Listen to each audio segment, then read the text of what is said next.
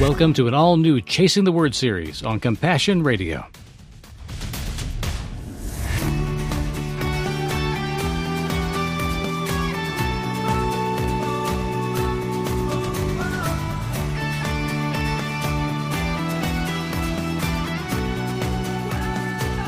Hello and welcome to Compassion Radio. Today we're chasing the Word in the book of Jude. We've been at it now for about 3 or so weeks. We'll probably wrap this up in a couple more, but we're so glad to have you along with us for a deep dive into each one of the paragraphs of this very short epistle that seems to have a lot more going on in it than we expected. Absolutely. Last week we talked about the church worship service itself and what Jude was saying was happening in these services. And one thing, I want to just touch on that before we move on to the next section, because after we did the broadcast and I was doing some more extended study to work on the study guide notes, I found that the part in verse 12 where he talks about the love feasts and the gathering together, I just thought, wow, this is the great time of fellowship they're having. But it's the Lord's Supper. Yeah. It's they're sharing communion together. And either they started their bigger meal with the love feast or they did it as part of the service and then continued on to the table to have their dinner because the Passover was many courses over the period of a nighttime. Yeah. So they would have thought about it being kind of a multi-course meal. Yeah, but not all churches that we know of celebrate the Lord's Supper every week. Now, the church that you and I attend does, but many don't. The church that I grew up in did not. And so it was like a special Sunday every quarter or every couple of months or something like that we would do the Lord's Supper. Yeah, it was a ceremony that actually has a script to it. Everyone does the same thing every time, pretty much the same way. Right. And a potluck was a potluck. So they weren't ever in my growing up or my church history combined. Right. So this, I didn't really understand what that meant. And who meant. knows how the traditions might have been different in Thessalonica versus in Galatia and all the different churches and cultures that would have been incorporating this new sense of God's presence right there in the meal as being part of their tradition and the way they would handle meals in their own idiom. I mean, every country's got a different schedule for when they do breakfast, lunch, dinner, the things they would eat at different meals. Obviously, they're going to have a different sense of what a love feast would be. But yet they're being instructed about something that goes above all of that. Jesus Christ himself, let him be the good meal. Right. I think the reason that it struck me was because, for one thing, it's not part of my tradition. And so it was a different take on the scripture for me. Yeah. But when I thought about it that way, for me, it had a weightiness to it that I didn't necessarily see before. And so I'm thinking that's why Jude is so adamant about this, because this is a sacred time, a sacred service of worship, having the Lord's Supper together, and these people are defiling it by just... there you go. Defile is a good word for it. Feeding themselves instead of their spirits. He would have taken very seriously the kind of worship that happens in synagogue, the kind of worship that happens in temple. Historically, what the people of Israel would have been expected to do, but also the gravitas of it, the gravity, as you said earlier. There's something about those elements that are just so serious that Jude does not want to see people be flip about it or be disrespectful, even unintentionally. He wants them to know why they're there. I think it's appropriate that we talk again and often about how important the elements are to include in our worship. Jude's also seeing that the holiness, the set-apartness of this worship and this place that we would call the church now is something really special and unique, and it ought not to be treated lightly. All of it is set apart for holiness. The entry, the call to worship, the experience of the Word of God, the prayers together, and then the Lord's Supper, and the meal that followed. All of that for him was set apart and holy. The family is coming together to celebrate and to live and love together. And when people are messing with that, he takes offense. So let's pick it up in verse 16, and we'll talk about more of those characteristics of the people who have snuck in that don't really want to follow the Lord's teaching or the apostles' teaching. They want to make Jesus work for them. Well, starting in verse 16, these men, talking about those in the church that have been disrupting, these men are complainers who look long and hard to find the faults of other men. They are led by their own lustful desires, like fools down the path of destruction. They're arrogant liars who want only to get ahead of others. But you, friends, remember the words of the emissaries or the apostles of our Lord Jesus Christ, the liberating King. At the end of time, some will ridicule the faithful and follow their lust to the grave. These are the men among you, those who divide friends, those concerned ultimately with this world, those without the Spirit. But you, my friends, keep on building yourselves up on your most sacred faith. Pray in the power of the Holy Spirit. I love that he finally gets around to really, again, focusing on the good ones. Mm-hmm. Imagine if you were wanting to see your church flourish. You want to see them become more and more like Christ and have the kind of power that you have heard about. The stories the apostles themselves have told you about what it was like to walk with Jesus. You want that where you are. Yeah. And yet it doesn't seem to be happening. And then you hear this very long diatribe from an apostle saying, this has gotten into your midst. It's a cancer on you. It's a mold on your love feast. It's all these things, and you need to deal with it. Mm-hmm. That would have hit heavily, I would think, Yeah. on the average congregation. They may know farewell what he's talking about, or clueless. Either way, it would be just a gut-wrenching realization that we're being called to something that we have not taken care of or that we have not allowed God to take care of. Right. It would have been, I would think, emotionally shattering. Jude turns right back around and says, but please don't misunderstand me. You guys, the ones that are hearing this and giving an ear to what God has to say, Mm-hmm. you are like. And then he tells what they are, and you can be counted on, that God loves you and he's standing with you, all those kind of encouragements. But man, the hammer's flying on one side and the arms wrapping around them on the other. Yeah. So it seemed like, in some ways, emotionally, Jude is practically a madman. Or like Jesus ripping through the temple with a whip. Yeah. There's something about the passion that's almost wild to Yeah, look well, Jesus did flip tables for sure. Yeah. So I think his brother Jude is about that in this letter to his friends, and he calls them his friends, and he's very passionate about them. And he just says, remember the words of the apostles. Remember how they talked about there's going to be people who are going to come in here and try to divide you and divide friends. Mess with your and minds. mess with you. Yeah, they're going to divide friends, and they're just concerned about the world. They don't care about what the Spirit says. But you remember that you used to. Remember that you did, and keep on pursuing the things of the Holy Spirit. And he's addressing them in a way that only looks at and looks forward from the time they came into Christ. Mm-hmm. So even Jude, as legalistic as it may sound, the way he's talking about how important it is to keep the rules and get things right, he's not looking at his children, his nieces and nephews in the faith all across the Roman Empire, as people who were steeped in sin and needed to be corrected or admonished or shamed. He's not doing any of that to them. In fact, you don't even see him even look at them like they had previously done these things. Right. They may very well have been those kind of people before. And Paul does talk to other congregations in his epistles about, you came out of this stuff. Why do you keep going back to it? But for this letter, Jude is talking to these people, thinking about them as they are in Christ. He's got the vision that Christ would have and does have for his body. He's not looking for fault because he's already taken care of those things which would cover us and keep us from getting to him. So I think Jude is in the same frame. These people are all in Christ.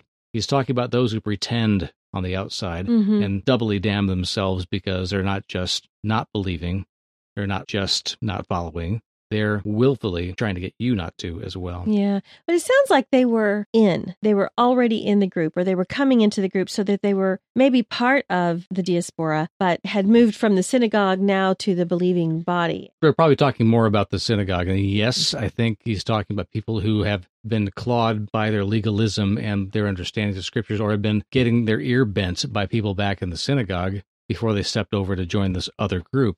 Backsliding, you might say, back into a lot of really bad habits of judging others, or they're just not really in, they never really got it, but they claim to have a place here. And Jude's saying, just because you say you belong here doesn't mean you belong here, or that you really belong to him. But he's also hinting all the way along there that when it comes time to forgive, to turn the needle for other people, to lead them back to faith, bring them back, don't keep them out. Don't judge them for having judged you. That's a tough one, right? Yeah, yeah. Well, honey, why don't you read from the edition that you worked on? And that is available on our Compassion Radio website with these Bible studies. If you'd like to read another way through modern English on Jude, we encourage you to read it with your other translations. And to spend time with the questions that come out of these things that we put in another Bible study document every week. So each week's program could be a standalone Bible study you could do with friends. Here goes in verse 16 again. Even in their quiet moments, they murmur false accusations. They complain constantly. Soon the pompous boast will boot right back up again, drowning out civilized discussion. They really can't talk well about anyone but themselves. But you, my friends, I have high hopes that you will be able to hang on to the apostles' teaching about our Lord and Savior. How they told you all along that the scoffers were coming. And lately, there's no denying that they're out there, working hard to satisfy their own selfish, ungodly desires. Worse, now they're inside the camp. Even when they're with you, they can't see how dead their souls are, how separate from the living Spirit. But you, I'm so glad to know there's room for the Spirit at the center of your lives. You're building each other up in faith, praying real prayers the way God has been stirring in your hearts. You know, I think all of us know people or have known people in a church that are always complaining about something going on in the church, always complaining about something that the pastor said or a song that was sung or a comment that was made. And they're complaining, even making false accusations about some people in leadership, maybe stirring things up a little bit. Implying that they had bad motives. Yeah, and maybe wanting to promote themselves. Compassion Radio will continue to keep bringing you encouragement from the Word, inspiring stories from the front lines of faith, and awesome opportunities to make a difference for the kingdom around the world. But we need your help right now to continue doing just that. Please take a moment today to consider how you might help us to accomplish our unique media ministry and mission. Remember, friends, Compassion Radio is always a coalition of the willing. Are you willing to help get out God's good news stories of the kingdom really living the gospel in the 21st century? Oh, I hope so. Thank you, friends, for standing with Compassion Radio during these times of great change to our normal life. Of course, there's nothing normal about our situation, but there's also nothing normal about the kind of faith and power we find in Jesus. We have a very special giving opportunity for a special offering to the church in Ukraine. And I beg of you, send your best gift today to support the Christian family there. Just visit our website, CompassionRadio.com, or call our toll-free order line, 1-800-868-2478. Our mailing address is Compassion Radio, P.O. Box 2770, Orange, California, 92859. Reach out to us whatever way works for you. And now, back to our discussion. I think all of us know people or have known people in a church that are always complaining about something going on in the church, always complaining about something that the pastor said or a song that was sung or a comment that was made. And they're complaining, even making false accusations about some people in leadership, maybe stirring things up a little bit. Implying that they had bad motives. Yeah, and maybe wanting to promote themselves, to another position. They feel like they're getting the kind of recognition that they deserve. Jude is addressing that. Jude is reminding them, hey, look for these people that you know are in your congregations. They're inside the camp, as you put it here. So be looking out for these people. It never stops with stuff. Complainers will always work their way down to being angry at or looking down upon or judging people. Anything that a scoffer or a complainer will talk about will eventually get around to somebody. Yes. And it's going to be a personal attack eventually because it's something about the nature of complaining spirit that it just doesn't value the other. Yeah. And eventually the attack will keep getting more and more personal because they're the ones causing me this pain or this unease in my life. You're responsible for doing this thing which bothered me. And therefore, if you're not going to stop it, you got to feel the same pain I feel. I think people have that kind of underlying spite. Yeah. And it's more than just being upset about something or complaining. I think it works its way deep into our hearts. Well, and it just kind of starts to rot from the inside out. Well, let's talk about rotting from the inside out for a second. What does that really mean? Does it mean that it's an active process or that it was neglected and things just died there? I mean, we're talking about a metaphor. So what does it mean to rot from the inside out when it comes to spiritual life? Well, honey, we talked a few weeks ago on Compassion 360 about holding on to that bitterness and not letting things flow through you, situations, bad situations, hurtful situations, go through you with an open mind and open heart. When we don't do that, when we keep ourselves closed and tightly wrapped up and not open to hearing from other people, even in encouragement, those things settle in us and they do sit and make us sick They literally make us physically sick. One of the gals that I talked about was saying that when it gets inside your system, it literally starts to form bacteria because it's breaking down cells because of the acids and just all of the turmoil. The stuff your own mind is pouring into your bloodstream. Yes. And so your body is literally trying to fight against that, but it's hurting itself. I think that's kind of what bitterness is like. We take something in and we just leave it in there and we let it sit and stew and fester. And you can think about what that means. And that's going on with this spirit of complaining and scoffers, they say here, and people that try to turn one against the other. It just begins to fester. And so it does rot you then from the inside out. I think about having a disease like that or an infection or something. Those are the kind of things where the whole body is going to feel this. You can't help but know it's going on in you, like having an ulcer. And I think an ulcer is probably a very good analogy for the body that these kind of things are. They, like an acid, eat at you from the inside out. And it's going to cause injury. And you're going to know it. There's no avoiding that fact. Eventually, everybody, all the parts of the body are going to know it. Yeah. Well, Jude does not leave them without hope in that, though. He doesn't just tell them these are the horrible things that are happening, and these people in the camp are not your friends. They're your enemies because they're trying to promote themselves. No matter how sweet they talk. And they're not praying in the Spirit. They're not listening to the Spirit. And Jude encourages his friends. He says, you, my friends, I have high hopes for you. I know that you can hang on. He's encouraging them. He's telling them, you can do this. I'm glad that you have left room for the Spirit. You have done that.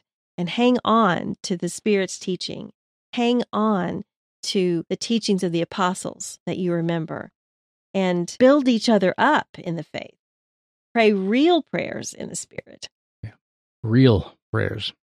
And you and I have talked about this over the years. What is a real prayer? How do you know it got across the heart of God? How do you know that God heard you?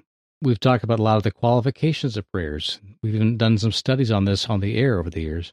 You know, it really always comes down to, is it the truth about what you believe? Because even if you're wrong about something and you tell God what you're really thinking or what you're really believing, He will say, the words I just heard out of your mouth and the thing I see in your heart are connected. Yes, you told me the truth about what you believe. God can work with that when we're telling the truth. Now, we may be wrong about our assumptions, we may be wrong with our conclusions, but we have to be honest about what we're really thinking or feeling. If we give lip service to the things that God says He wants, but we don't really mean it, we start talking about forgiveness and prayers, and we don't have it in our hearts to do it. How can God look at your lips and your mind and your heart and say, oh, sure, which one do I pick now? What you say or what you feel? He's going to go with the gut, the person on the inside that's speaking loudly by not saying anything. Yeah. You and I have seen in our lives where things are in alignment when we've been honest with God, even if it's an ugly prayer. We talked about that this morning with our son after church, because one of the scripture readings today was from the Psalms, where David was pouring out his heart of anger and indignation against someone and, wanting God to destroy them. And our son, who is 13, was sitting there with his eyes wide open, and he was just like, he was just shaking his head. No. So after church, I said, that psalm was kind of a rough psalm today. And I said, but think of it this way, that David especially was so honest with God. And this is him being honest about things. And I said, you can't tell me that there's never been a time that you have wanted to shake your fist at the air and tell God to squash somebody because you're mad at them, And he's like, well, I don't know, And I said, but God's okay with that. God can work with that because it's honest. It's an honest with a prayer that's honest. Right. He can work with an honest prayer. Not with the demand that he go squash people. No, but God is able to hear those prayers in the spirit that they are given. Yeah. In the spirit that they are prayed. He knows that our hearts are just writhing in pain and they're being honest. And so he hears those prayers, I believe. And I think that we can know that, like you said, it's because the honesty lines up. Yeah. It's an honest place, and it's a place of releasing to the Lord. And we don't tend to ask for something in prayer honestly if we really don't believe God's going to answer it. Yeah. That would belie the lie. We would both see it. God and us would look at it and say, we're praying for something we don't really believe is going to happen. And God says, if you can't believe, I can't deliver. I know it's a weak theological point right there, but I'm not trying to say it's always the case that there's like a law here. But I sense that. We sense from God's mouth to our ears. Why should I even start that if it's not even what you really want? Mm-hmm. Why would I expend the wealth of my storehouses on something that you're going to trash or disregard or not honor? Why would God build something for us that we're going to throw away? I don't think he does. But I do think he does build things or present opportunities to build things that others might destroy, knowing full well that there'll be destruction along the way, that not everything's going to make it. Mm-hmm. I know it's also a very weak analogy here, but even think about the stock market as a person. Not everything's going to be a winner. And if you're going to be an investor in the stocks over time, you have to just plan to put it where you believe it should be. And some of those things are going to grow in value, some may not. But on the whole, if we do it wisely, the sum total, the return of my investment is going to be big. Mm-hmm. God does talk about his investment in us. He invests in us one at a time, but he's also investing in his family and his kingdom. Mm-hmm. Mm-hmm. And he expects a return. Yeah. Well, I'm grateful that I can sometimes sit before God and not have a clue about what I'm even praying, but I just know I need to be still before him. Yeah. I know that I just need to sit in a quiet space with God and invite him into that space. You and I talk about this a lot, about asking God what he wants us to know, asking God what he wants us to hear and to pray. Mm-hmm. And I think he loves that. I think he loves to hear from his children in that way. I mean, we know as parents, when our kids come to us, one of our daughters came to us this week and said, I have this opportunity and I just don't know what to do. And I just need to hear from the two of you what you think about this opportunity. And so we were able to talk through some things with her. And no, we didn't tell her what to do or what decision to make. We probably made it harder on her. Maybe. By giving her more options than she was hoping for. But she wanted to hear from us. Yeah. And she knew that she could come to us and talk to us and just pour her heart out to us. And that's how God is. He is eager to hear from us, and he may give us a few different options to choose from in the process of making a decision over something. But we can always know, like our daughter knew, that it comes from a pure love for them and for us. We know that about God. Yeah. To come around to those kind of thoughts at the end of every one of our Jude programs. That it's not about wrath. It's about the love of God here. Absolutely. And we hope to zero in on a big finale of that on next week's Compassion Radio's Chasing the Word on the Book of Jude. Thanks for joining us today, and we'll see you tomorrow on the next Compassion Radio. I'm coming back to the heart of worship, and it's all about you. It's all about you, Jesus. I'm sorry, Lord, for the thing I've made it. When it's all about you, it's all about you, Jesus.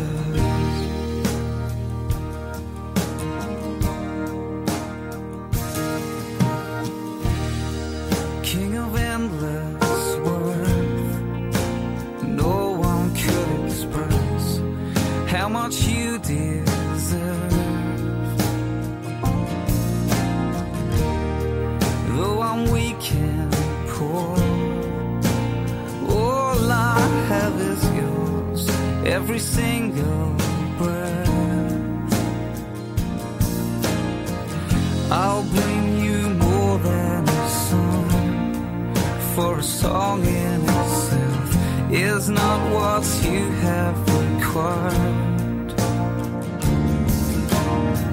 You search much deeper within, through the way things appear. You're looking into my heart, yeah. I'm coming back to the heart of worship, and it's all about you. It's all about you, Jesus.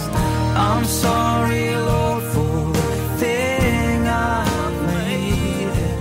When it's all about you, it's all about you, Jesus. I'm coming back to the heart of worship, 'cause it's all about you. Many of you have given in the past, and that's why you're hearing my voice today. With so much changing in technology and culture, we need you more than ever, so please keep on with us. Maybe even consider a monthly gift of any size through our Vision team. If we could find 200 more partners this year, that could be individuals, study groups, churches, or even like-minded businesses anywhere in this country who would be willing to commit just an average of $50 a month, we could guarantee our operating and project budget for 2022 and 2023. Thanks for joining us today. We're focused right now on the current crisis in and around Ukraine. Friends, really, we need you now to step up. Please give generously, even sacrificially, right away. I know that God will be pleased if we do. So call us today at 1-800-868-2478. Mail us at P.O. Box 2770, Orange, California, 92859. Text the word compassion to 53445 or give online at compassionradio.com. Bless you, friends, for your brave and activist faith. God bless, and we'll see you tomorrow.